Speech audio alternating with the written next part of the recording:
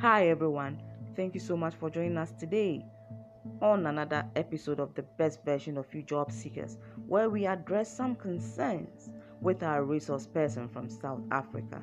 Today we are going to talk about a sensitive issue that keeps most of us up at night.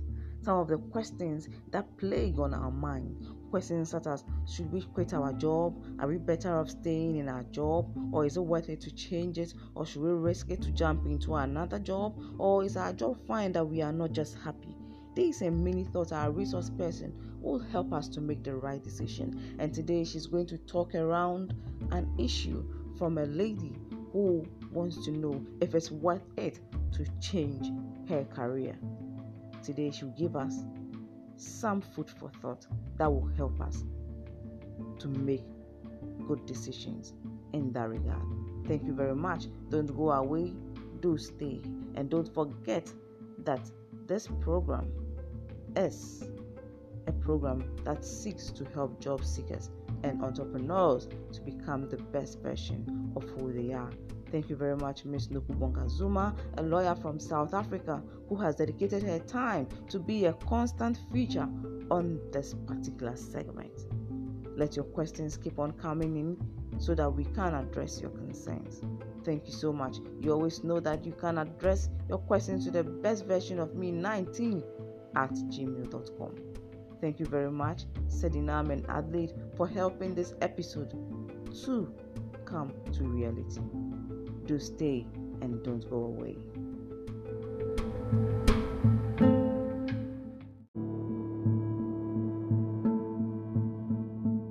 Hello, my name is Dee from Scottsville, USA, and my question is it worth the time and money to change careers?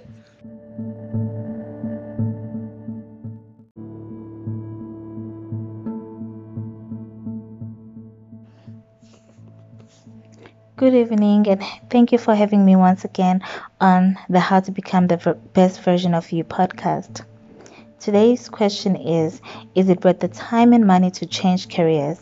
And it comes from D, who is located in Stockville, USA. I like to start by a quote by George Bernard Shaw that says, "Progress is impossible without change, and those who cannot change their minds cannot change anything." What comes to my mind about change is the contrast between the inherent challenges that it brings as well as the growth that is inevitable with change. I think people who ponder about change and those who love change are those who are not afraid of challenges and are destined for growth. A change in careers is not different, and I think it might be a risk worth taking. There are a few aspects though that I think one must ponder about before making a decision to change careers, and those are: firstly, why do you want the change? While I have emphasized that change is generally a good thing, I think it is important to examine the reasoning behind the change, and the reason must be connected to some type of growth, whether that growth is financial, spiritual, emotional, or maybe related to health. An example that would not be inspired by growth, an example of change that would not be inspired by growth would be quitting exercise because it's too hard. The benefits of exercise, however, far outweighs the risk of inactivity, and that change would not bring about growth, but would have negative effects instead. The same principle would apply for careers. If the change is influenced by some sort of hiccup in the peak of your career, perhaps finding ways to deal with those challenges instead of making a complete change would be better. Because every single career has its own unique challenges, and sometimes you just have to face the struggles head on and not try to navigate by avoiding them. Once you have considered this question and you are satisfied that the reasoning behind change is connected to some kind of growth, the second aspect I think that should be considered would be the risk. You need to see if the risk is worth taking. I did mention before that change is inherently challenging, and I think one must consider their own personal circumstances before making a change.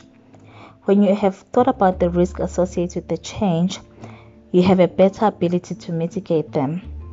Perhaps a change would bring or mean an adjustment to your finances, your family time, or even some time on your own.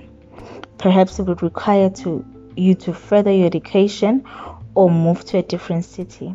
The bottom line is to consider the challenges and have a plan to mitigate them. You need to be strategic about the change you're about to implement in your life. And having done all that, anticipate that there will be challenges that you might not foresee at all, because sometimes it really takes experience to fully understand the impact of something. So there are things you might not see from the outside, and it would really take you going through that journey to fully understand them. You can't plan for those things. Therefore, it is important to plan for the things that you can foresee and make adjustments so that you are not overwhelmed by the change and eventually have an urge to quit on the new project. Because if that's how you're going to live your life, then changing careers and changing your life and starting over again would be a constant pattern, and that would not bring about growth. I think lastly, once you've considered these two, you need to be active. There's nothing worse than knowing you need to make a change and not doing anything about it. Perhaps because you have fears or the idea that it might not work. The truth is, you will never know if you don't try. You need to start small. Whether your small is making an extra saving to prepare for your next career move, waking up earlier, or learning a new skill which will help you in your next career path. You also need to network and surround yourself with people who are already in the field that you'd like to pursue. And you need to find out what it takes from those people to be successful in your new career path. Then put that into action. Little by little, you will see the change and you will grow in ways that you never imagined. I hope my input has been helpful, and I thank you once again for listening and giving me the opportunity to answer this question. Thank you.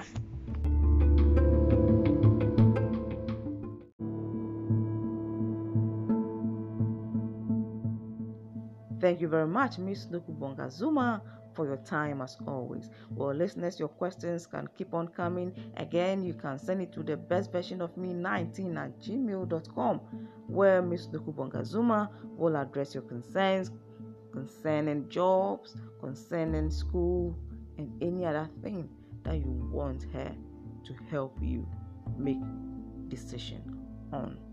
Well, you can also get my book, How to Become the Best Version of You. You can also contact me if you want a free copy, which I can send to you so that you can become the best version of who you are. Don't also forget that we are open for sponsorship. You can sponsor this program so that we make it worth the time of people.